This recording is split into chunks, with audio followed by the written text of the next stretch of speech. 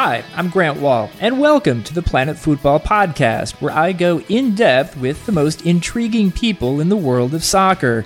On today's show, I sit down in Panama City, Panama, ahead of Tuesday's World Cup qualifier with goalkeeper Tim Howard, who talks about the challenges of continuing to play at a high level at age 38. It almost comes full circle. You have to, you go back to being a 21-year-old again. You have to earn your stripes. You have to keep playing well, and people are writing you off. That's what Father Time does in sports. People are wanting to see the back of you, and so I think you have to keep earning it, probably more so than you would in your prime. I also sit down this week with legendary defender Paolo Maldini, and we talk about the state of defending at the highest levels today. When you watch a game, does that bother you when you see that there's not as good of defending? Yeah, really bothers me. Yeah, it can be. Yeah, especially in the top level, because I'm not talking about, a second division team. I'm talking about Champions League and national teams. All that and my thoughts on soccer coming up. Take one. Here we go with my three thoughts on soccer. First up, there's no other way to say it. U.S. coach Bruce Arena has brought a breath of fresh air to the U.S. men's national team, which destroyed Honduras 6-0 in Friday's World Cup qualifier. The blowout should do wonders for the U.S.'s confidence, but you still have to remember that the goal for this week was to get at least 4 points, and that requires at least a tie on the road in Panama Tuesday. Away qualifiers aren't the same as they are at home, so I'm expecting a slightly more conservative approach on Tuesday from the U.S., who I still think will take chances at the right moments. You get just as many points from a 1-0 win as a 6-0 victory, and U.S. fans will know just how excited to be about Arena's changes after Tuesday night. Take two. Next up, we heard a lot in recent years about how Brazilian soccer was dead. Truth be told, there was some evidence for that, from the 7-1 loss to Germany in World Cup 2014 to thoroughly weak performances in the 2015 and 16 Copa America tournaments. But now Brazil is cruising in World Cup qualifying with 7 straight wins under new coach Chicha. What has Chicha done? People I talk to in Brazil say he has brought top-level organization, tactics, and man management back to the national team. And as a result, his players believe in him, and perhaps more important, believe in themselves again. Brazil is more than Neymar, and the way things are going, the Seleção is going to be one of the favorites to win at Russia 2018. World soccer is more fun when Brazil is, well, Brazil. Take three. Finally, who is not doing a great job in World Cup qualifying? That would be the Netherlands. After failing to qualify for the 2014 Euro 2016, and think about that for a second, the Dutch are now in serious danger of missing out on World Cup 2018 after losing 2-0 to Bulgaria over the weekend. Danny Blind was fired as manager, and now the Dutch are facing an uphill climb to qualify with France, Sweden, and Bulgaria ahead of them in their qualifying group. Yes, it's true that this generation of Dutch players is less talented than its predecessors, but maybe we should give Louis van Gaal a little more credit for that third-place finish in the last World Cup. My first interview this week took place on Monday in Panama City, Panama, with Tim Howard, who is as insightful as ever about what's happening with the U.S. national team and with his own career. Our guest today has made more U.S. appearances than any goalkeeper on the men's side in U.S. history. Tim Howard has played in 2 World Cups and is hoping for a third at Russia 2018. Thanks for joining me, Tim. Thank you. Great to have you here. Lots going on, obviously, ahead of this game on Tuesday night. You're coming off a 6-0 win on Friday against Honduras. Fill me in a little bit just on where the team is right now and what you're thinking about this rebound, I guess. Yeah, I mean, qualifying the Hex is crazy. I think we always talk about it. It's hard not to ride the roller coaster, because there's so much time in between sets of games. So the last 2 games we played were terrible, and then there was a long layoff. And there was a lot to talk about, clearly. But we feel good about the result against Honduras. I think it was emphatic. It was a response we needed.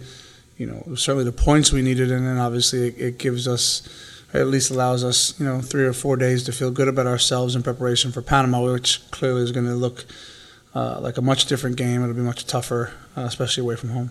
Yeah. I mean, while it must be cool to win 6-0, it's not like you get 5 points in the standings for that. So I know the goal, at least that most guys, including Bruce, were saying coming in, was to get 4 points at least. Yeah.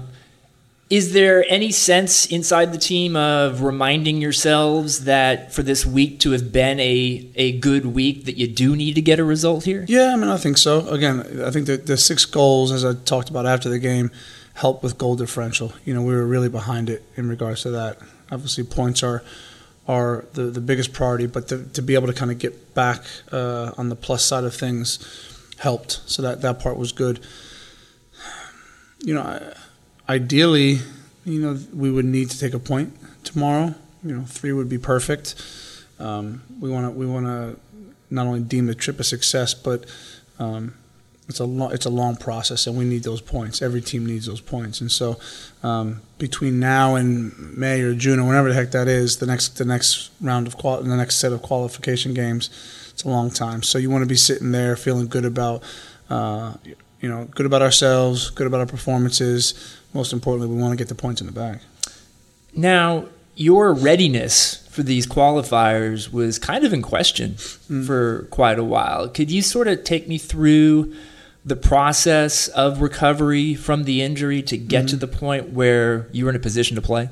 Well, it really wasn't in question, to be honest. I think most people on the outside, whoever that was, anyone who had an opinion, I think thought it was in question. But for me, it wasn't. I came back to preseason at about 10 weeks, which we know MLS preseason is 6 weeks. So that put me right at the 16-week mark, which my surgeon had always said all along was going to be the case, barring any setbacks. So, I've talked about it recently. That was kind of always on my mind, is just getting stronger, getting sharper. I think the sharper side of it was the hard part, because preseason was a little bit broken. I couldn't really go full throttle in preseason because I was still rehabbing, but I was also preparing. And then I would have liked to be ready for the home opener against New England, but it was just, I thought it was smarter to not play and give myself an extra week, and that obviously then came the New York game. So I felt ready. I felt sharp. I was ticking all the boxes in training, and then to get the 90 minutes under my belt before this kind of made me feel good about where I stood. I mentioned in the introduction, Russia 2018, the possibility of playing in another World Cup. Is that something that specifically drives you? Of course. It drives every player here. It's I was at the World Cup in 2006, 2010, 2014, helping this team qualify for Russia 2018 and then being named to a squad. I mean, it's, playing for your national team, there's nothing else like it, whether in sports, certainly not in soccer, and it's, of course, it motivates me every day. Obviously, it's a long way off. Tomorrow motivates me. But in the back of my mind, of course, I want to be a part of a group that goes to a World Cup. I know what it's like. I know how special it is, playing or not playing. It's an incredible experience, and that's something that is certainly on my radar off in the distance.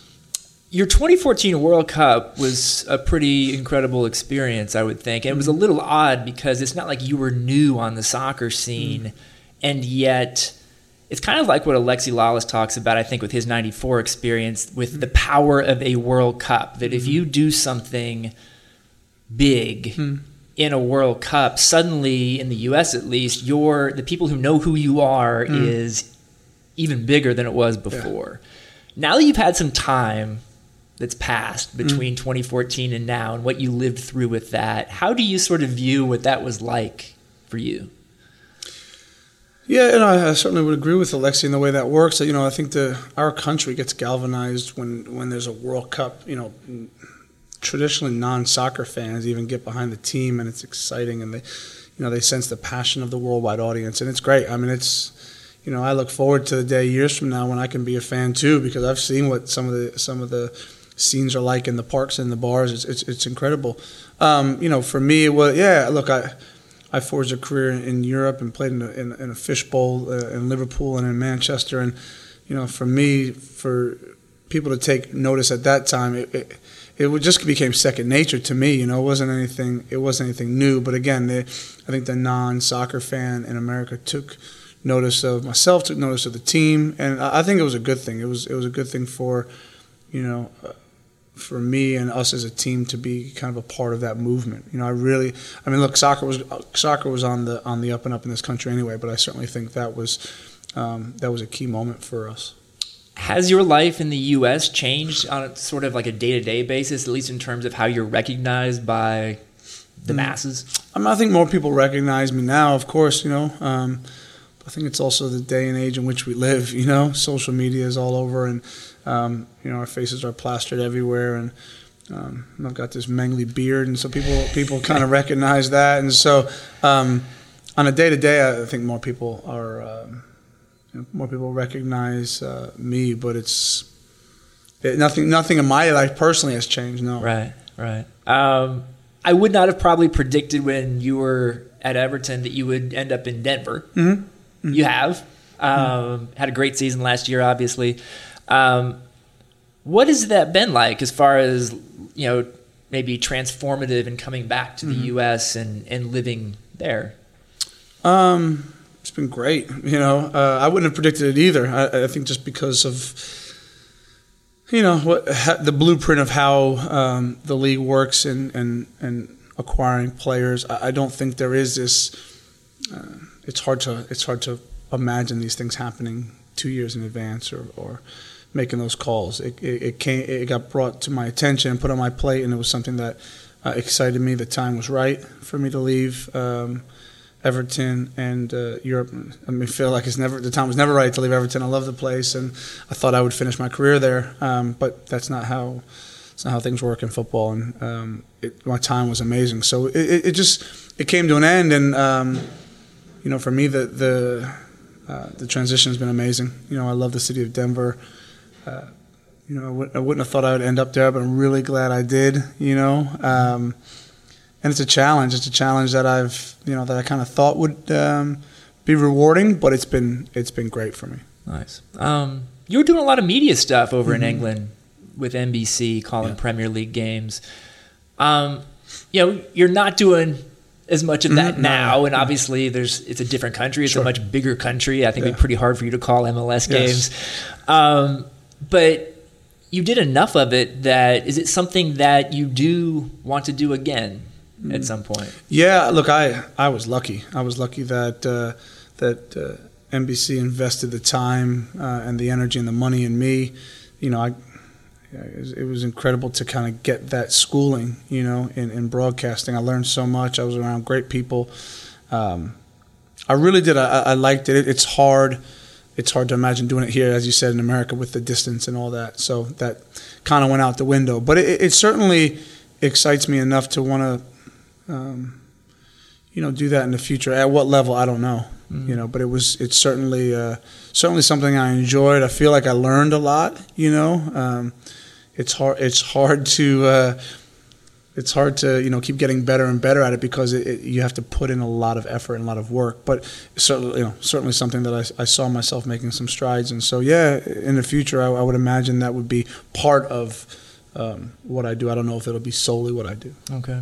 Now that you're in your 30s, I'm wondering, and I don't know if this is in part connected to the media stuff or also just having been in the game for as long as you've been. In what ways do you see the game differently? Do you think it differently? Yeah, look, I think it's a great question. For me, I think the part that changed for me now that I've gotten older is that I'm just not really I'm not worried about, I'm not fearful of what the game offers anymore, if that makes sense. So when I was younger, you go into a game and you're like, I don't know what's going to get thrown at me here. I've seen it all, good and bad. I've seen it all. And so I know when I step across the line now to play, nothing's going to happen to me on that day that I haven't seen already. You know, probably won't be surprised by anything. Every now and again, of course. But so it allows me to kind of enter the game more relaxed and much more focused on each individual play, instead of worrying about, well, this could happen. Don't worry about what's happening in the 89th minute. I'm worried about each individual play, and then eventually the whistle blows and the game is over. And so kind of being able to stay in the moment a lot longer is helpful for me. You were on the field the other night. Lots of good performances by U.S. players. To see Clint Dempsey come back and get a hat trick was pretty incredible. Yeah. It was also Christian Pulisic's kind of breakout game in a U.S. uniform. We've seen him do stuff for Dortmund in Champions League and in the Bundesliga that's very promising, obviously. In my opinion, I think we're a little hesitant in soccer in the U.S. because of the Freddie Adu experience to say this kid could really be a star. Sure. But part of me also, having covered basketball in the past, I covered LeBron James when he was that age at the same time. Yeah. And there was maybe less hesitancy. It was like, well, this kid's going to be a star, and he was. How should we be approaching, in your opinion, covering Christian Pulisic? Yeah, certainly I agree with what you're saying there. I don't really think we've had a world dominant star, and that's not to say that he is or he isn't. I think he's certainly ready. His feet are firmly on the ground. He's a humble kid. He clearly enjoys his football. He enjoys the bright lights. I've always said at that age I didn't. I was nervous and fearful, and I didn't have the skills or the talent to play on that stage that early. But it's something of a prodigy when it comes to Christian, because he's just. He harnesses that energy and he embraces it, and he seems to flourish. I think that's the key point. Everyone can just get thrown in there and see what happens, but he flourishes in these moments, not only for us but for Dortmund, and he's playing the Champions League, and so it's exciting. It's exciting for us. We've had a lot of good young talent over the years. Some have sustained that. Landon Donovan is a classic case of someone who was very young, who had a lot thrown at him, and not only passed with flying colors, but is arguably the best U.S. soccer player in history. And then there are others who have fallen by the wayside. So, and there's too many to name, But I wouldn't be fearful of that. He seems like he can handle it. He seems like he's ready for it. By no means is he, glory hungry or money or media hungry. Yeah. But he certainly doesn't faze him. Yeah. I'm wondering, in your opinion, what sort of environment is important to have on a team when the veterans like you, like Clint Dempsey, like other guys, and really young guys like Pulisic are able to work well together? Is there something that Bruce and his staff does? Is it something else? What causes that to happen, sort of that chemistry? Well, I think it has to do with leadership and by example. With the senior players, look, I think there's always going to be this balance of good and evil. Senior players at one point were the stars, and then new kids come on the block, and so dynamics change. And I think the great thing about this particular team, when you look at the veteran players, the senior leaders, most everyone is very selfless, but you can't just say you're selfless. You've got to go out there and work every day, and you've got to lead from the front. And then the younger guys naturally will ride your coattails. They want to. And younger guys normally don't really want to lead. They need good examples in front of them, and then they'll just kind of get in their lane and they'll go. And as well as that, I think the older players, their egos have to be suppressed, right? You've got to let these young guys shine. When someone talks about me or Bees or Clint or Michael or Josie or Jermaine, it's like old hat. I mean, people get tired of talking about you, and so eventually, naturally, they want to say who's next. And so you have to be willing to embrace that and be excited for these young players, like Kellen Acosta and Christian and all these players who have incredible futures. You have to let them, you have to give them room to grow, and you can't really try and stunt that because your ego gets in the way. That's an interesting take on it. I mean, is it also something where you have to reinvent yourself a little bit, or are you basically the same in your approach that you've always been? A little bit of both, I think I can only speak for myself, but I think it gets harder for me. Look, there's a time, I'm a goalkeeper, so my average goes up in age a little bit, but there's a time it's probably a 6-year period where no matter what I do, good or bad, I'm going to play. You know, it's not to say it's easy. I'm saying that you probably get more the benefit of the doubt. Whereas now I think it almost comes full circle. You have to you go back to being a 21-year-old again. You have to earn your stripes. You have to keep playing well, and people are writing you off. That's what Father Time does in sports. You know, people are wanting to see the back of you, and so I think you need to. You have to keep earning it, probably more so than you would in your prime. You know, but. Yeah, I think that's what you see with our senior players. That dynamic is that selflessness. That guys who are willing to come in, who have had names, who have had good careers or having good careers, and are willing to say, "Look, I want to be a part of this team. Mm-hmm. I don't need it. I want it." You know, and I'll do whatever it takes. Yeah. Wrapping up here, really appreciate you taking the time. Now that I'm in my early 40s. I'm having to do things like yoga and stuff to kind of stave off lower back stuff from running and whatever. Some switch got flipped when I turned 41. Mm-hmm. You're younger than me, but not that much younger. Not that much. Like, what are you doing? Anything in particular to just help your body be able to do what you do? Absolutely, yeah. You know, and look, I don't say well was me because I'm a kid who started at. Whatever, 18, and I'm telling you, I don't stretch a day in my life, you know. So the fact that I got to about 20 years into my career before I had to really do any type of stretching or anything like that, you know, I can appreciate it. Yeah, I do. Look, I have an acupuncturist that I see twice a week. I have a woman who does soft tissue on me once a week. That's 3 days. You know, there in Denver we have a float center, and everyone who doesn't know what floating is pretty cool. So a float, you know, so you're talking match day, 2 days off.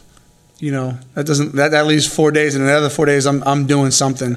All with the eye of trying to recover from the last match day and get ready for the next one. And so it's become very, very full time. Whereas for so long it wasn't. I could just snap my fingers and jump on the field. So yeah, I think you get older and look, that speaks to longevity. I don't think you can have it without it. I think you have to try, and you can't just do the same old things to get the same results. You know, you have to always keep it moving.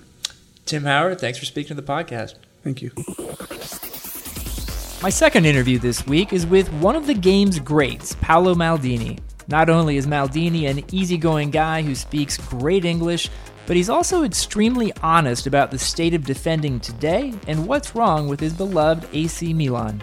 I think you'll enjoy this interview as much as I did. Our guest today is one of the greatest defenders of all time. Paolo Maldini played all 25 seasons of his pro career with one club, AC Milan. He won 7 Italian league titles and 5 European Cups with Milan. He played 126 times for Italy, 74 times as captain, and took part in 4 World Cups. He's here in New York for the announcement of games for this year's International Champions Cup, presented by Heineken, for which he's an official ambassador along with Sir Alex Ferguson.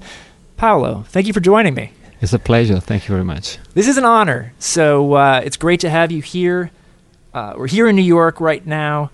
I know you spent part of the year in Miami, part of the year in Italy. How much time do you spend in Miami? How much time do you spend in Italy? Tell you the truth, I live in Milan, and I go sometimes in Miami. I started working with the team FC Miami, but I don't have any role right now. So I go there only for vacation. I have some business here in New York. But I'm based in Milan. Okay. And you have spent a fair amount of time in the United States in recent years. What have you seen with the growth of the sport of football in recent years here? Well, when I was a player, we had a Italian Super Cup final here. It was almost 15 years ago at Giant Stadium, and the stadium was full. We had a lot of friendly games, and the stadium was full. So I saw the passion of the people here is huge. They're not used to have that big teams, but now with this tournament, they can have the chance to see all the greatest players in the world, and it's a big opportunity for them. Now, when you come to New York, you said you do some business stuff here. What do you like to do here? Well, my business, is a real estate business, but it has nothing to do with the football. Mm-hmm. And then I enjoy. I enjoy. You basically now that after 25 years of career, I enjoy life. I'm a father of 2 boys, and I come here every 45 days, and I'm trying to enjoy life. How much do you get recognized in New York City? More than you used to? Yeah, they still recognize me, and it's kind of, I'm surprised sometimes because, now I have short hair. I don't have long hair anymore. It's been almost 8 years since I stopped playing. So it's still, still a good sensation, to have people to see me and recognize me. Okay, nice. I want to ask about a few things, including Milan, including this ICC tournament that you're representing. I wanted to ask for now about defenders in today's football world. Mm-hmm. I hear people say that there are not as many truly great defenders in world football today, especially center backs. Do you agree with that or disagree with that? I agree because now the game has changed. Central defenders, they start the play. They used to now they play more the ball. Everything starts from the goalkeeper, and let's say 20 years ago they were only defenders, and only few of them, they were confident with the ball. Mm-hmm. So. Everything is changing, but also they're losing, the habits, to mark on corners or one against one. Mm-hmm. So the art of defending, is losing some characteristics in the 80s. When you watch a game, does that bother you when you see that there's not as good of defending? Yeah, really bothers me. Yeah, You scream at the television. Yes, I know it can be. Yeah, especially the top level, because I'm not talking about second division team. I'm talking about Champions League and national teams. But that's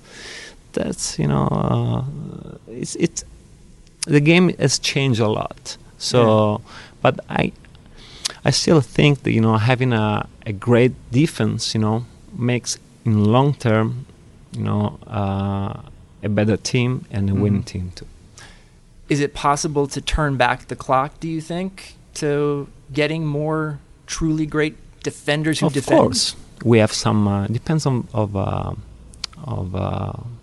how you train. Depend who is your coach. Let's say Conte is very great. He's great. He's great defending, and he's great in everything. And Allegri also is very good. Let's say Italian tradition, with these two great coaches, is still on the top of the game. Who are maybe 2 or 3 of your favorite defenders in world football today?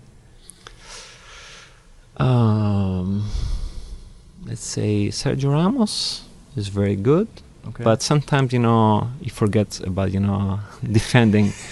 But he's a great player. He has skill. He can score. So he's maybe the best central defender in the world. Then I like also Thiago Silva. Mm-hmm. He's playing for PSG, so you don't see the French league, too often.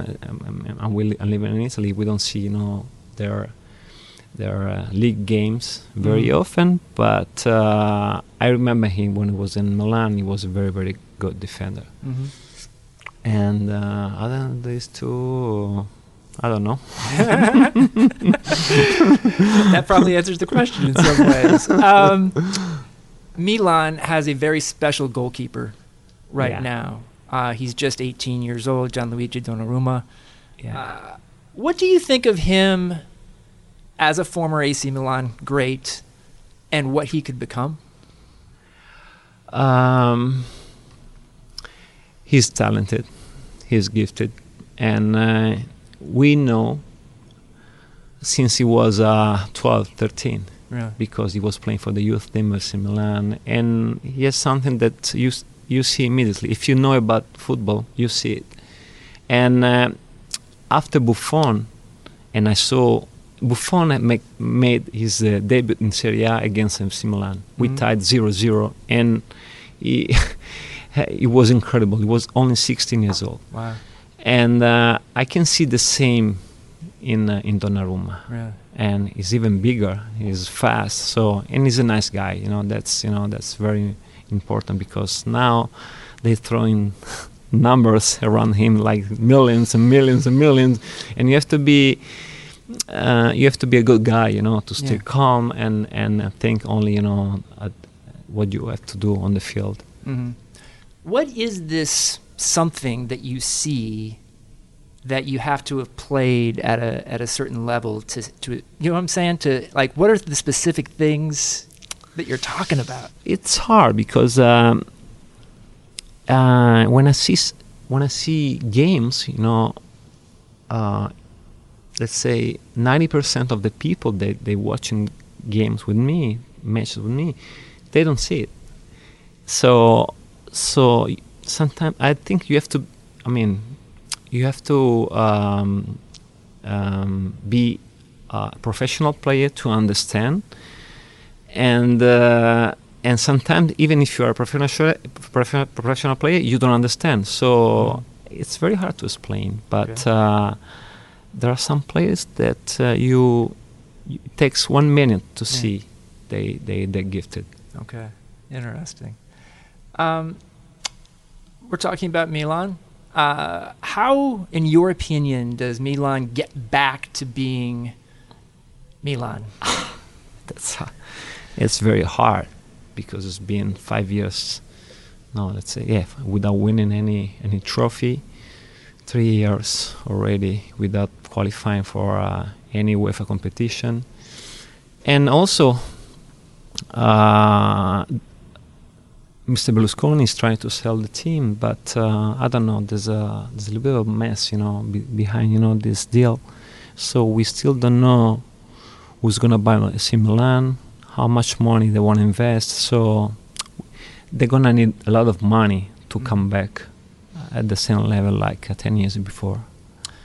You seem to me, and to a lot of Milan fans, like someone who could help potentially their situation, whether it's as an administrator running the team, whether it's as a manager, I don't know. Is that something you have any interest in? AC Milan is in my heart. My father was the captain of AC Milan. I was born in Milan. My two boys, they play for AC Milan, and it's obvious that I love AC Milan. So if I will have, one day the chance to give back some of the great memories that or moments that I spent with AC Milan, I'm more than happy. But it's not easy. They see me as a problem sometimes because. Really? Yeah. Why? Because I don't need to work for them, right. But I would love to work for AC Milan. But so that kind of independent position sometimes is very hard to deal with. So it's complicated. So, okay. But we'll see.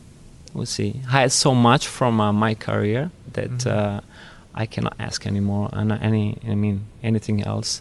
Mm-hmm. Okay. So you do have interest in coaching potentially, or would it only be in the right situation? You mean coaching? Like coaching, managing? No, coaching. No. I don't like coaching. No. Okay. No. Why? Managing, because I don't like it. My father was a coach, and he was traveling all the war. He's been in Paraguay. He's been all over Italy, and it means start again. Traveling and moving your family. So I just want to enjoy life because it's been a long career, and I don't like it. Okay. You played on some of the greatest teams of all time at Milan. Are there any players from those teams that you're still close to?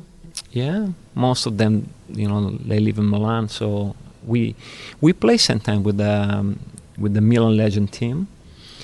and we had great games, in Indonesia, in Iran, in China, in England, in Scotland. So it's a lot of fun. Yeah. Very hard because everybody is fat, everybody is out of shape. But You don't look out of shape, by the way, just so our listeners understand here. Just I barely can walk, but yeah, of course, I'm in contact with them. Yeah, I see sometimes. I go sometimes to the stadium too. So Okay. So yeah. You are serving as an ambassador for the International Champions Cup coming up this summer. And I wanted to ask you about a couple games in particular, just your thoughts. I know you spend a lot of time in Miami. There is a Spanish Clasico coming to Miami on July 29th, Barcelona, Real Madrid. What do you think it'll be like in Miami for that game? I'm excited because, it's going to be huge. And there's no friendly game between Barcelona and Real Madrid. So forget about it. It's a summer tournament. It's a big tournament, but this is going to be a real game. Yeah. So the stadium for sure will be packed, and I can't wait to be there. I mean, and it's great.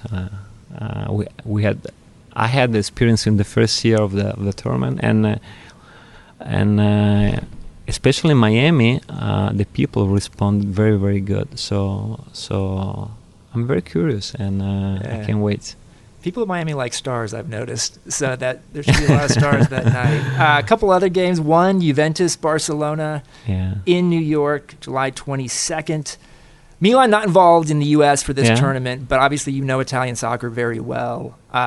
Is that something that the Juventus supporters will look forward to get a crack at Barcelona? Of course, because don't forget that during the summertime you only do the preseason, and after 1 month of vacation, people is dying to see their team play. Right. So I know for sure because I was in Italy, and they try to see all the games of this tournament, when Juventus or Milan play. So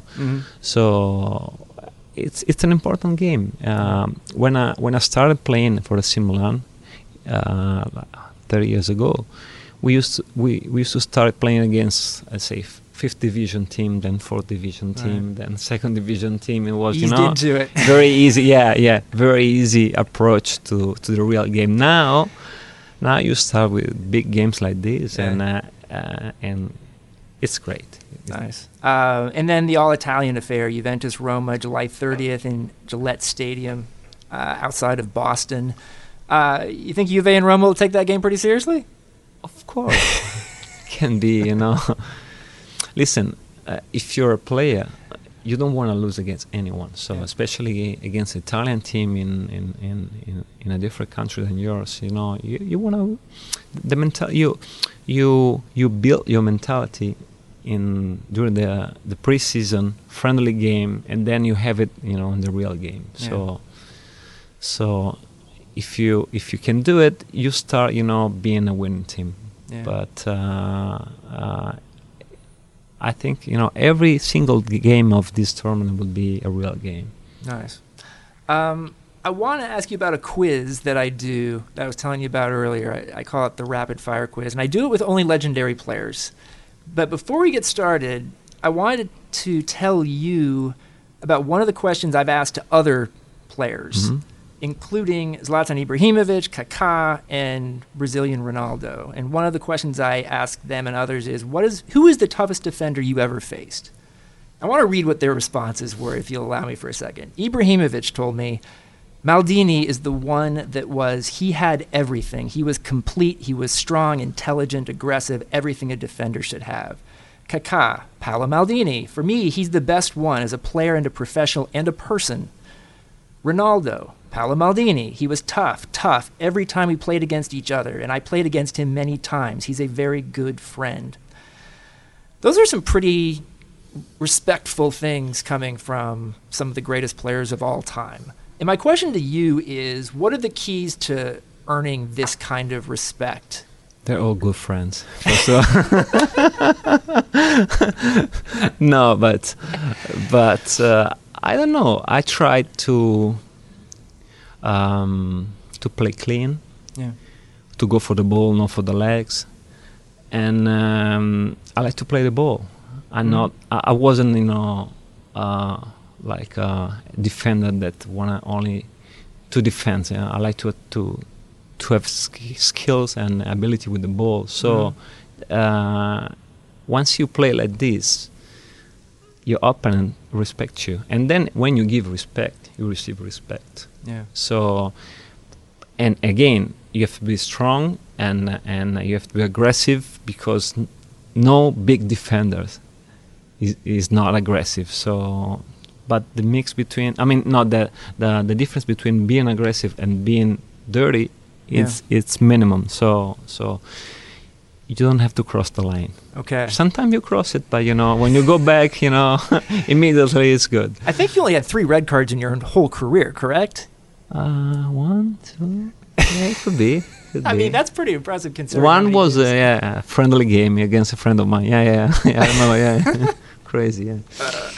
So I actually, if you are okay with this, want to ask you a few questions for the rapid fire quiz about your career. Okay. What did you achieve in football that you are the most proud of, and why? I don't know. When I was a kid, I wanted to be a football player. Mm-hmm. So I achieved my dream. That's the most important thing. And also as a man, I've been respected, from everyone. So so I can see now, especially that I'm playing more. That I stopped my career 7 years ago.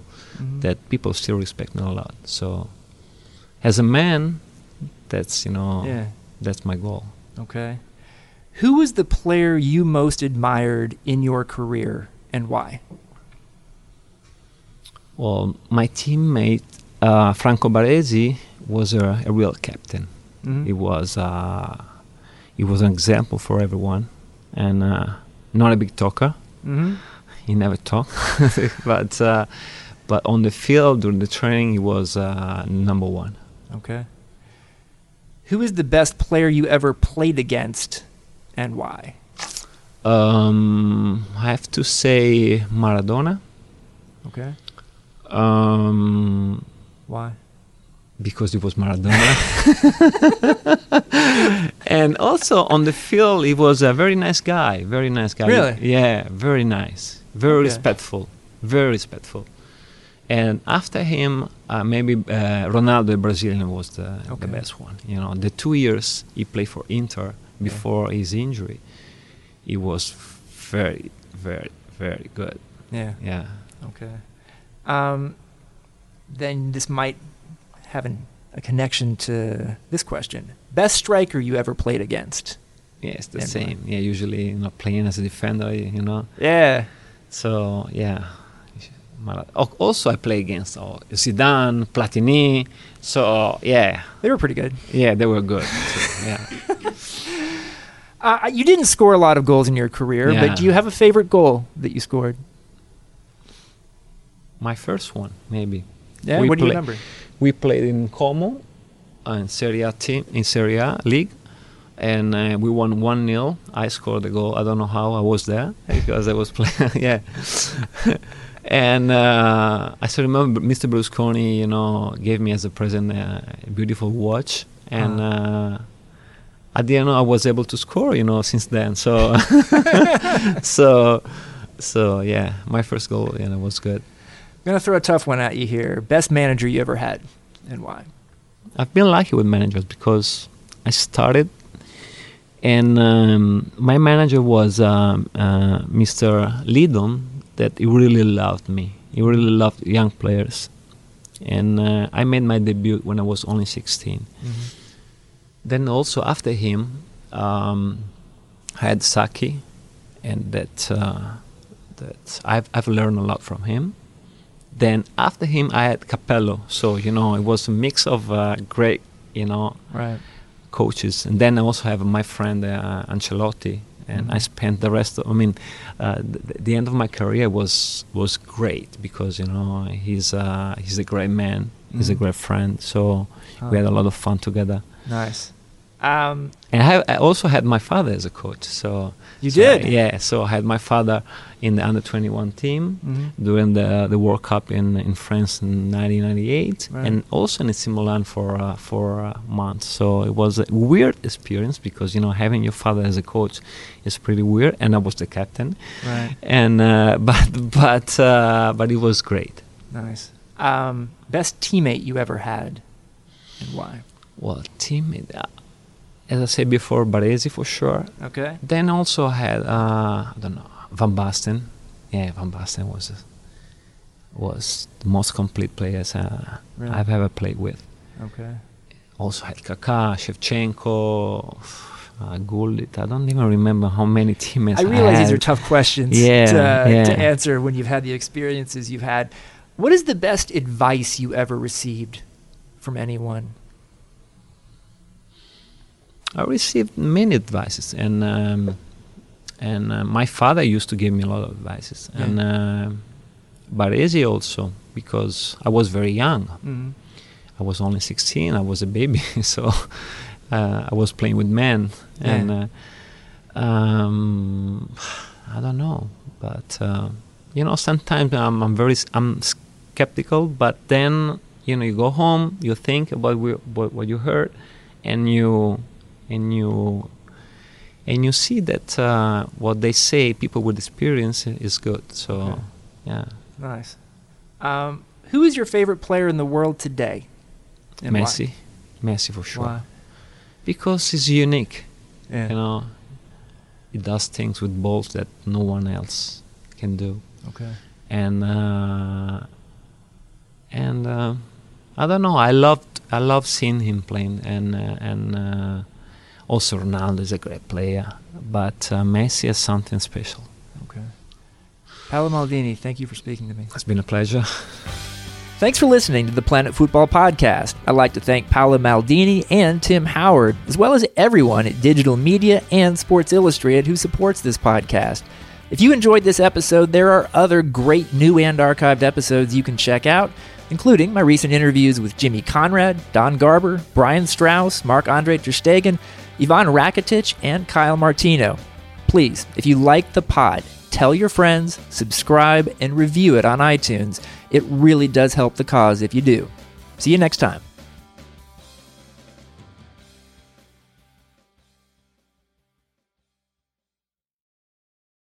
Do you know about the Locked On Podcast Network? The #1 daily sports podcast network. Locked On has a daily podcast on every NBA and NFL team, plus a growing lineup of college and MLB teams. You get a daily bite-sized podcast giving you the latest on your team from the local experts. Lakers fans, search Locked On Lakers. Cowboys fans, search Locked On Cowboys. Just search Locked On your favorite team on Apple Podcasts or Google Podcasts, or tell your smart speaker to play podcast Locked On your favorite team. Locked On Podcast Network, your team every day.